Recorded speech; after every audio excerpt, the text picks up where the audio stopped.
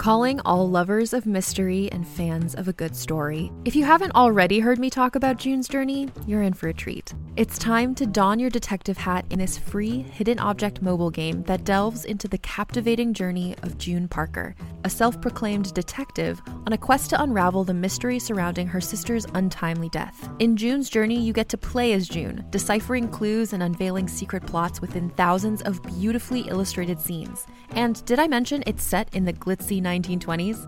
New chapters are added weekly, so you will never run out of new thrills to uncover, and you can also personalize and decorate your very own Orchid Island where the story takes place.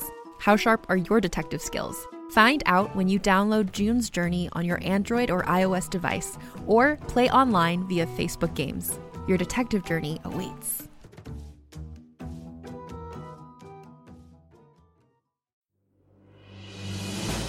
Welcome to the serialized audiobook Pandemic, Book 3 of the Infected Trilogy. Written by #1 New York Times bestselling novelist Scott Sigler.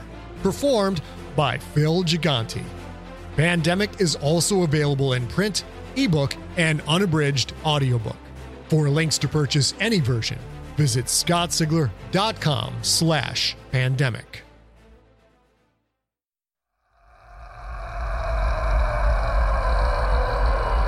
Book 3, DEFCON 1.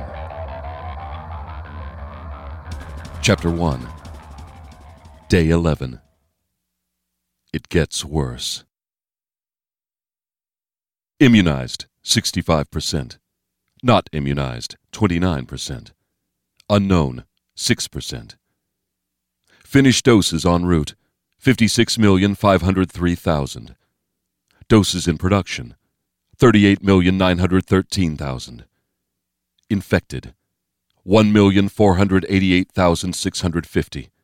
Parenthesis, 10,350,000. Converted, 1,300,000. Parentheses, 1,689,000. Deaths, 86,493. Parentheses, 12,250,000. The Situation Room was starting to stink. Too many meals eaten at the long table. Too many people, not enough showers. Murray had left only to go to the bathroom and to sleep a few hours at a time. For once, the burden of age, not being able to sleep for more than 4 hours at a time, produced fringe benefits. The rest of the world's infected estimate had surpassed the USA's and was expected to skyrocket in the next few days. While 65% of Americans were now immunized, there was no measuring how many people across the globe had received the Feely yeast strain. The best estimate was just 15% of the world's population. That left 6 billion potential hosts. Blackman slept. While she did, everyone looked to Murray for answers. The disease was the thing, and he knew more about it than anyone else in the room. That meant when Cheng reported in from Black Manitou Island, it was up to Murray to ask the hard questions. The man whose face stared out from the Situation Room's monitor was a far cry from the smug, arrogant ass that Cheng had once been. Gone were his illusions of glamour and importance. He wasn't looked upon as a genius that would save the country. The administration saw it a different way. Instead of Cheng getting the credit for every life saved, he got the implied blame for every American death. Our models predict that 1% of the Chinese population is actually converted. Only 10% is currently infected. Only 10%? Murray echoed. Dr. Cheng, China has 1.4 billion people. You're telling me you think 140 million Chinese people are infected? Cheng looked like he wanted to be anywhere but on this call. That's our best estimate. In 2 more days, it could go as high as 400 million infected. But by then, at least 100 million of those would be fully converted. Admiral Porter shook his head. Somehow the man never looked creased or sweaty. Maybe he changed his uniform every time he left to take a leak. 400 million, he said. That's more than the entire population of the United States and Canada combined. Porter was thinking in terms of an enemy force, which was exactly the right way to think about it. 1,000 had destroyed Paris. What could hundreds of millions do? "Cities will be overrun," the Admiral said. "If the numbers get that high, there's no way to get China back under control." Cheng licked his fat lips, rubbed nervously at his jaw. "I'm afraid it gets worse." His image shrank down to the bottom right corner. The screen now showed a map of China. The west side of the country was colored mostly in light blue, with some swatches of dark blue and a few spots of green. The east side was mostly dark blue, with larger areas of that same green. The middle was all a very pale blue, or white. "This is a population map of China," Cheng said. "The majority of people live on the east coast. The areas in green are more densely populated. Dark blue is still heavily populated, but not as densely as the green. If the Chinese government focuses all or most of its efforts on saving the cities, the sparsely populated area in the middle could provide free range to millions of converted.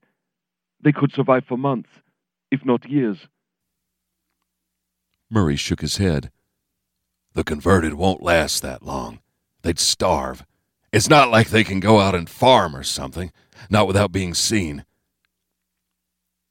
Cheng seemed uncomfortable, like he was holding something back. Andre Vogel stood. "The converted don't need to farm," he said. "We just received a first-hand account from a field agent in Baltimore, uploaded before he died. I have images. They are disturbing." Murray waved toward the monitor. "We're all big boys and girls, Vogel. Put the damn pictures on the screen already." The map of China faded, replaced by a picture of a dead woman. Murray heard people hiss in a shocked breath, heard one man gag. The woman lay face up, staring at the sky. She would have been staring, that is, if she had any eyes.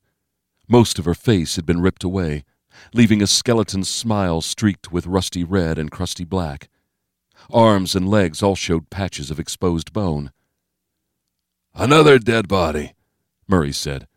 "So what?" Vogel pulled out his handkerchief. "The agent said he saw converted consuming this woman." Consuming. Eating. Porter sagged in his chair. "The ultimate infantry. God damn it, they don't need to grow food or forage. They eat what they kill." Deathly silences had become a regular occurrence in the Situation Room. Now Murray sat through another one, taking a moment to think. Even if as much as 25% of the Chinese population became converted, that still left 900 million bodies worth of edible human on the hoof. Murray had harbored no illusions about the overwhelming magnitude of this situation, but now an even harsher truth started to hit home. "Immunity alone isn't going to do it," he said quietly. "We have to find a way to kill these fucking things. All of them. Or we're facing an extinction event. We'll be gone. Someone wake up the president. And get Margaret Montoya on this screen right now." Chapter 2. Breakfast. As impossible as it seemed, Cooper Mitchell slept like the dead, right up until the smell of roasting meat brought him out of it. His mouth watered for a few seconds, then filled with bile when he realized exactly what that smell was. Sophia. He opened his eyes. The people sleeping just a few feet away. Why did they think he was one of them? If they figured out he was not, then he would be the one sizzling over the fire. He was in the small lobby of the Park Tower Hotel. Before everything went to shit, this must have been an opulent place. Marble floor, black stone columns supporting a tastefully lit ceiling, art on the teak walls, and glass display cases full of large, expensive fossils. Now it looked like he'd slipped back in time to when the Neanderthals lived in caves. Wind blew in through the broken glass of the main entrance. It had been a revolving door once, but most of it had been torn away. Cooper guessed someone had rammed a truck through it, then driven off. As you came in that open space, feet crunching on broken glass, To the left were the trash display cases and waist-high windows, shattered, of course, that opened up onto snow-covered Chicago Avenue. He was as far away from those windows as he could get, maybe 40 feet straight back, lying on the hard floor with his shoulder pressed up against the lobby's far wall. His new friends had built a fire here. A layer of smoke floated near the ceiling, swirling slightly from the wind that came in off the street. To his right were the remains of the reception counter, much of which had been torn away to keep the fire going. He didn't want to be anywhere near the crackling flames, but the cold wouldn't let him stray far. That meant he had to stay close to the thick pile of hot coals, and to the makeshift spit the others had crafted from street signs. On that spit, a naked, sizzling, blackened Sophia, a signpost shoved through her mouth, down her throat, and out her ass. The tall man slowly rotated her. He stopped for a second, raised a fist to his mouth as his body contracted in a wheezing cough. The skin at Sophia's right shoulder split. Juices bubbled out, dripped down to hiss against the coals, sending up a ribbon of steam that rose past her cooking body. She counted on you. You told her you'd save her, and you shot her. You shot her, you coward, you murderer. But I had to. I don't want to die. The skin on Sophia's head had shrunken, cracked, showed some of the white skull beneath. Someone had already eaten her eyes. Empty sockets gazed out. And yet for all the damage, he still recognized her face. Cooper sensed someone coming up from behind. He closed his eyes, pretended to be asleep. If he flinched, if he lost it and started running, they would know he wasn't one of them. A hand patting his back. A friendly thump-thump that felt like being smacked with a heavy mallet. Each connection filled Cooper with an eruption of fear. His heart threatened to blast right out of his chest. He kept his eyes closed. Stay still, don't flinch, don't panic, don't run. Another thump-thump. Cooper couldn't fake sleep any longer. He opened his eyes. It was the monstrosity formerly known as Jeff, crouching down on his heels. Jeff's pale yellow face broke into a long-toothed smile.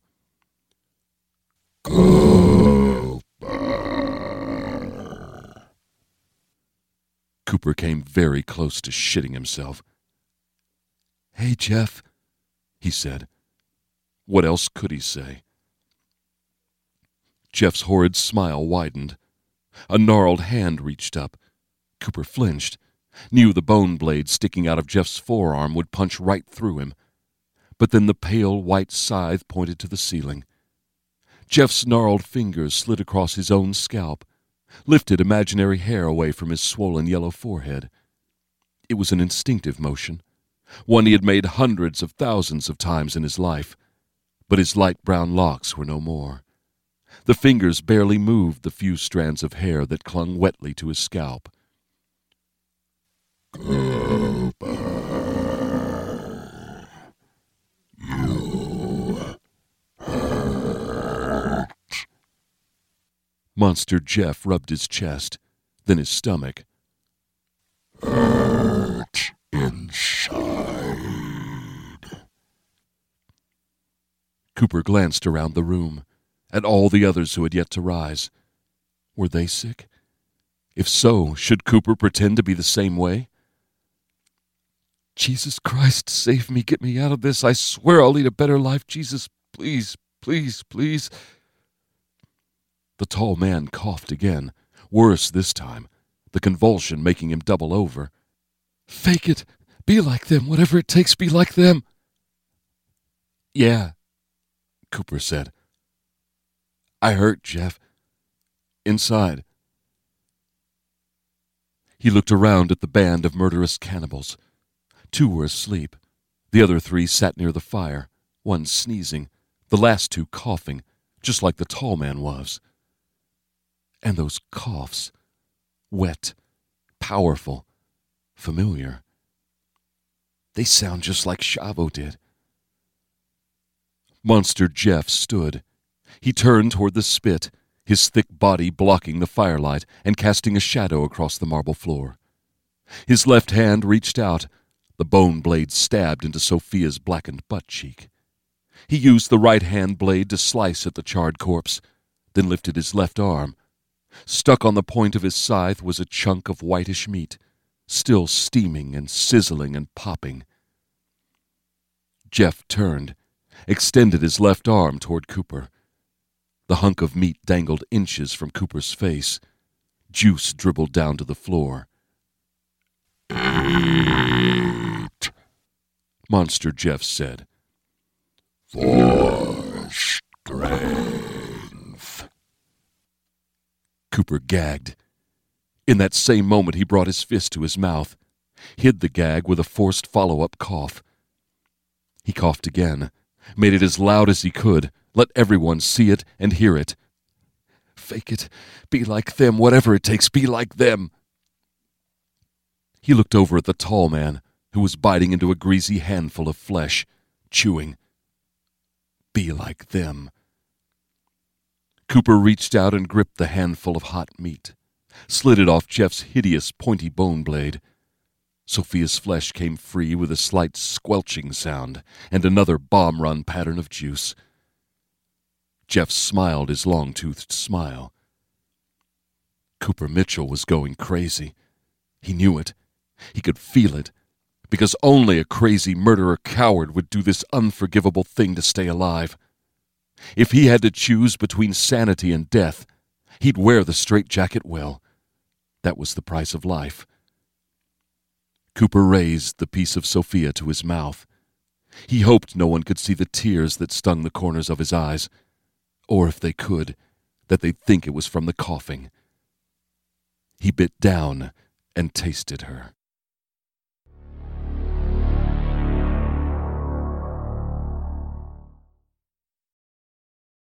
On a remote island in frigid Lake Superior, a fabricated creature birthed from the mind of a disturbed genius stalks the very people who created it. Ancestor, by #1 New York Times bestselling author Scott Sigler, is a classic tale of science gone horribly wrong. Available wherever you get your podcasts.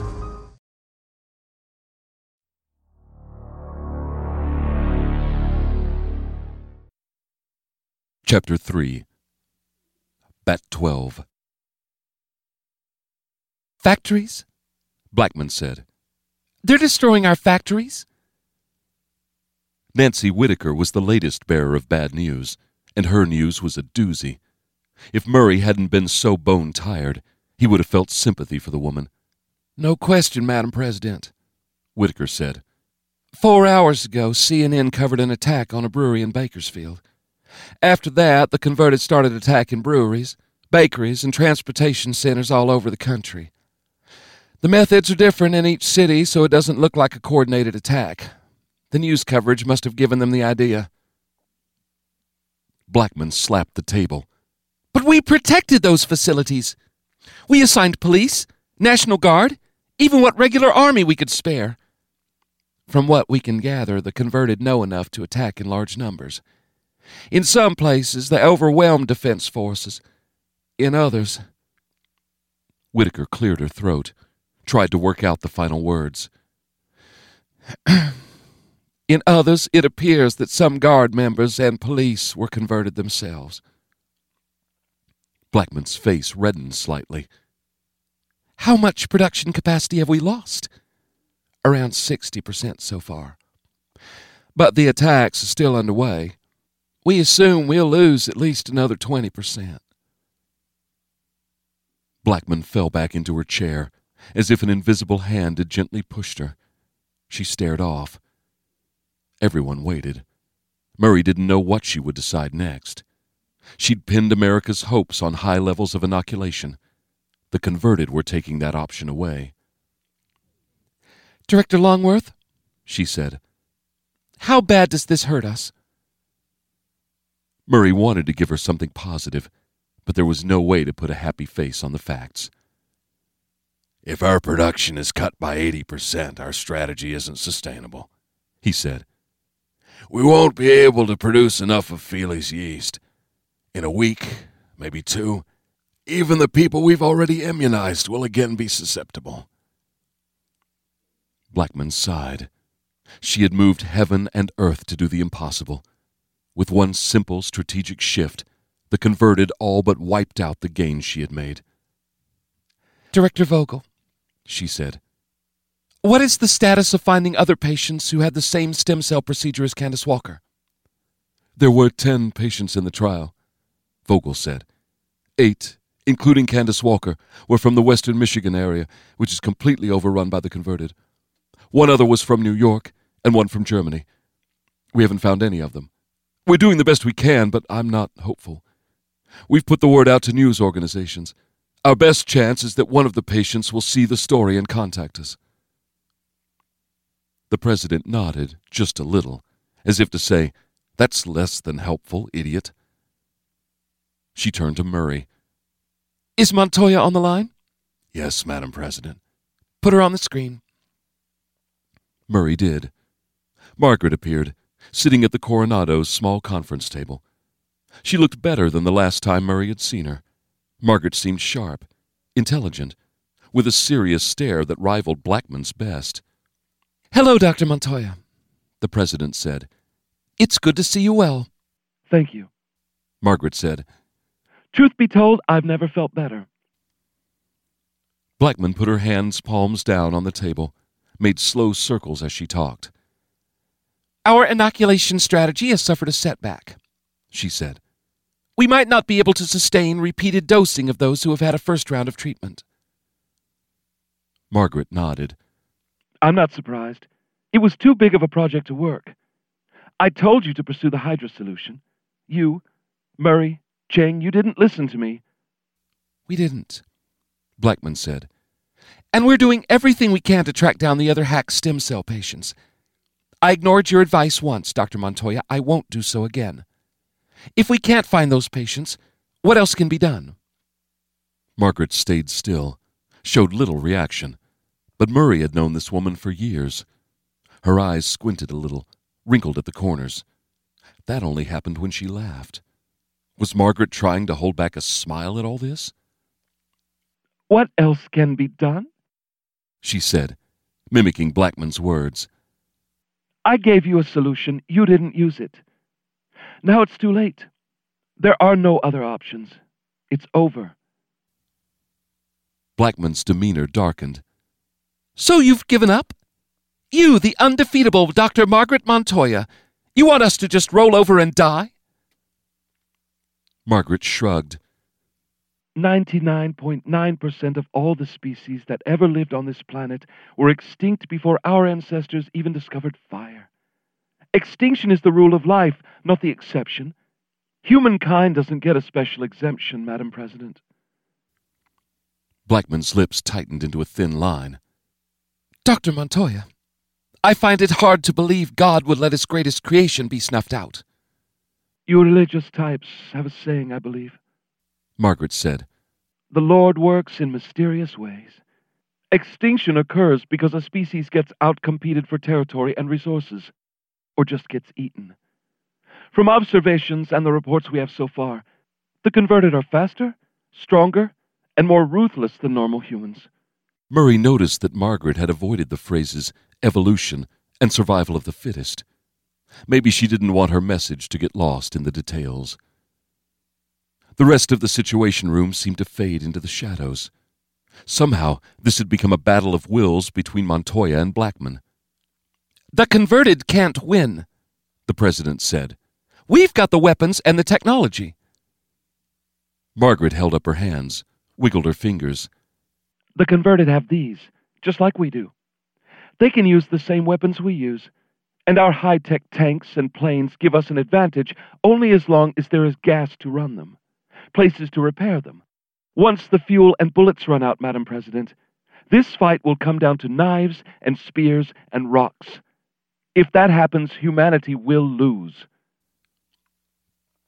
The president's hands curled into fists, fists that pressed down on the table. The predator's gaze tightened. At that moment, she hated Margaret Montoya. You are wrong, Blackman said. I have faith that we will find a way. The wonderful thing about science, Madam President, is that it doesn't ask for your faith. It just asks for your eyes. In a week, you'll be looking at 750 million psychopaths spread out across the world. Even the most powerful army on the planet can't handle... Margaret's words trailed off. She blinked, raised her eyebrows, shook her head a little. Murray had seen her do that before, too. Margaret did that when she'd been lost in a train of thought and wanted to come back to the present. Sorry. Listen to me, Madam President, please. You need me there with you. I know we can find a way to beat this thing. I'm clean. I'm immunized. Fly me to D.C. today, and I'll be by your side. That was the best idea Murray had heard all day. Cheng's fat ass could stay on Black Manitou. Margaret was right. The real brains of the operation belonged here, in the Situation Room. Andre Vogel suddenly stood up, fingers pressed to his earpiece. Madam President, we just received actual footage of one of the larger forms. Blackman nodded quickly. Dr. Montoya will get back to you shortly. Margaret started to say something, but Vogel cut her off. The monitor flashed with low-resolution video, black and oversaturated white, typical output from the cameras on combat aircraft. This is from Manhattan, Vogel said. 72nd and Columbus. Manhattan is cut off, Blackman said. Didn't we blow all the bridges? Vogel nodded. Yes, Madam President, we did. A Pavehawk helicopter was collecting reconnaissance footage and captured this. The image on the screen looked slightly fuzzy, the signature of a camera pushed beyond its range. Still, Murray could easily make out a mixture of 5 to 10-story buildings, the red brick and tan concrete so common in New York. 2 people ran down the middle of the street, cutting in and out of burned-out vehicles that littered the pavement. Farther back, a dozen others gave chase. It was recorded, Murray knew that, but he silently willed the 2 front-runners to move faster. More people poured out of doorways, alleys, some even from the interior of vehicles. They all joined the pursuers. The pack swelled to 24, then 3, then 4. The distance between the hunted and the hunter shrank. Vogel paused the playback. The next voice you hear is the Pavehawk pilot. He let the video continue. The pilot keyed his mic, filling the Situation Room with the scratchy sound of the helicopter's engines and rotor. Command Bat 12, I have 2 civilians being pursued by hostiles. Request immediate permission to engage. Negative, Bat 12. Came back an even scratchier voice. You don't know who is healthy. I can fucking see it, said the pilot. There are these things in the pack chasing them. Things that aren't human. The image zoomed in on the pursuers. In the cluster of blurry, sprinting people, Murray saw something that was bigger than the rest. Much bigger. Vogel paused the playback. On the screen, a hideous, out-of-focus creature was hurdling a Toyota. Shredded clothes, sickly yellow skin, a head and neck so big they made its face look disproportionately tiny. It carried some kind of long blade in each hand. A wide-eyed Blackman slid a hand into a pocket. It came out holding a gold chain, swinging slightly from the weight of a dangling gold cross. Jesus Christ. Satan walks among us. Let it play. Vogel did. The picture whipped back to the hunted. Murray saw that the woman had something clutched to her chest. A baby. The pilot spoke again. Command, the woman appears to be carrying a child. Moving to engage. Negative, Bat 12, said the second voice. Do not engage. Bat 12 apparently wasn't interested in listening to orders. Right and left guns. Engage the targets chasing the woman and child. You're cleared hot. The image vibrated slightly as the Pavehawk's guns opened up. Long streaks of white shot out, slammed into pursuers, cars, and pavement alike. Some of the pursuers stopped moving, some scattered sideways, but most continued the chase. Among the crowd, Murray saw tiny flashes of light. Hostiles are returning fire, the pilot said calmly. Where the hell did they get all those guns? The helicopter kept firing, but there were too many pursuers. Others came pouring out of doorways, cutting off any escape for the two. No, the 3 hunted people. There was nowhere left to run. The mob closed in from all sides. The man, woman, and child vanished beneath a quickly growing pile of killers. Vogel switched it off. The ever-increasing numbers of infected, converted, and dead took their normal place on the screen. Blackman stared. She scratched a right eyebrow. The Situation Room filled with another, familiar, long silence. "All those guns," she said. "Where did the converted get all those guns?" Murray laughed. He choked it down instantly, but he was so tired he couldn't help the reaction. Sorry, he said. Madam President, we are the most well-armed nation in the world. There are 250 million guns in the United States. The converted didn't have to look far. Millions of guns, millions of converted, millions of armed insurgents. Could it get any worse? As if on cue, Admiral Porter leaned forward again, a phone still pressed to his ear. Madam President, I regret to inform you that we have word from Fort Stewart and Hunter Army Airfield in Georgia. They each suffered coordinated attacks by a large number of converted and... He paused, swallowed. And significant numbers of soldiers stationed at those facilities assisted in the assault. Blackman's gold cross dangled. "Reinforcements," she said. "Let's get them help. What do we have in the area?" Porter shook his head. Fort Stewart has fallen, Madam President. So has Hunter. Both facilities are now in enemy hands.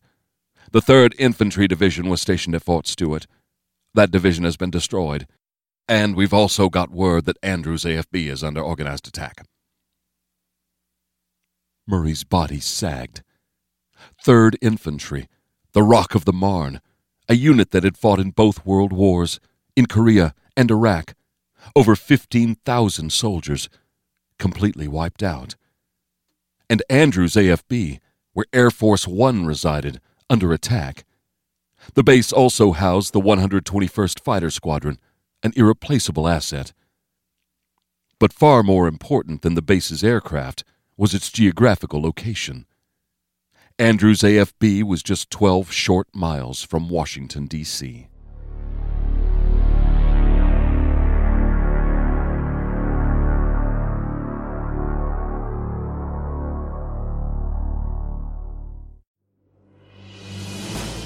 You have been listening to Pandemic, Book 3 of the Infected Trilogy by #1 New York Times bestselling novelist Scott Sigler. Performed by Phil Gigante. Produced by Empty Set Entertainment. Contained herein are the heresies of Radolf Burntwine, erstwhile monk turned traveling medical investigator. Join me as I uncover the blasphemous truth of a plague-ridden world, that ours is not a loving God, and we are not its favored children. The Heresies of Radolf Burntwine, coming January 2nd, wherever podcasts are available.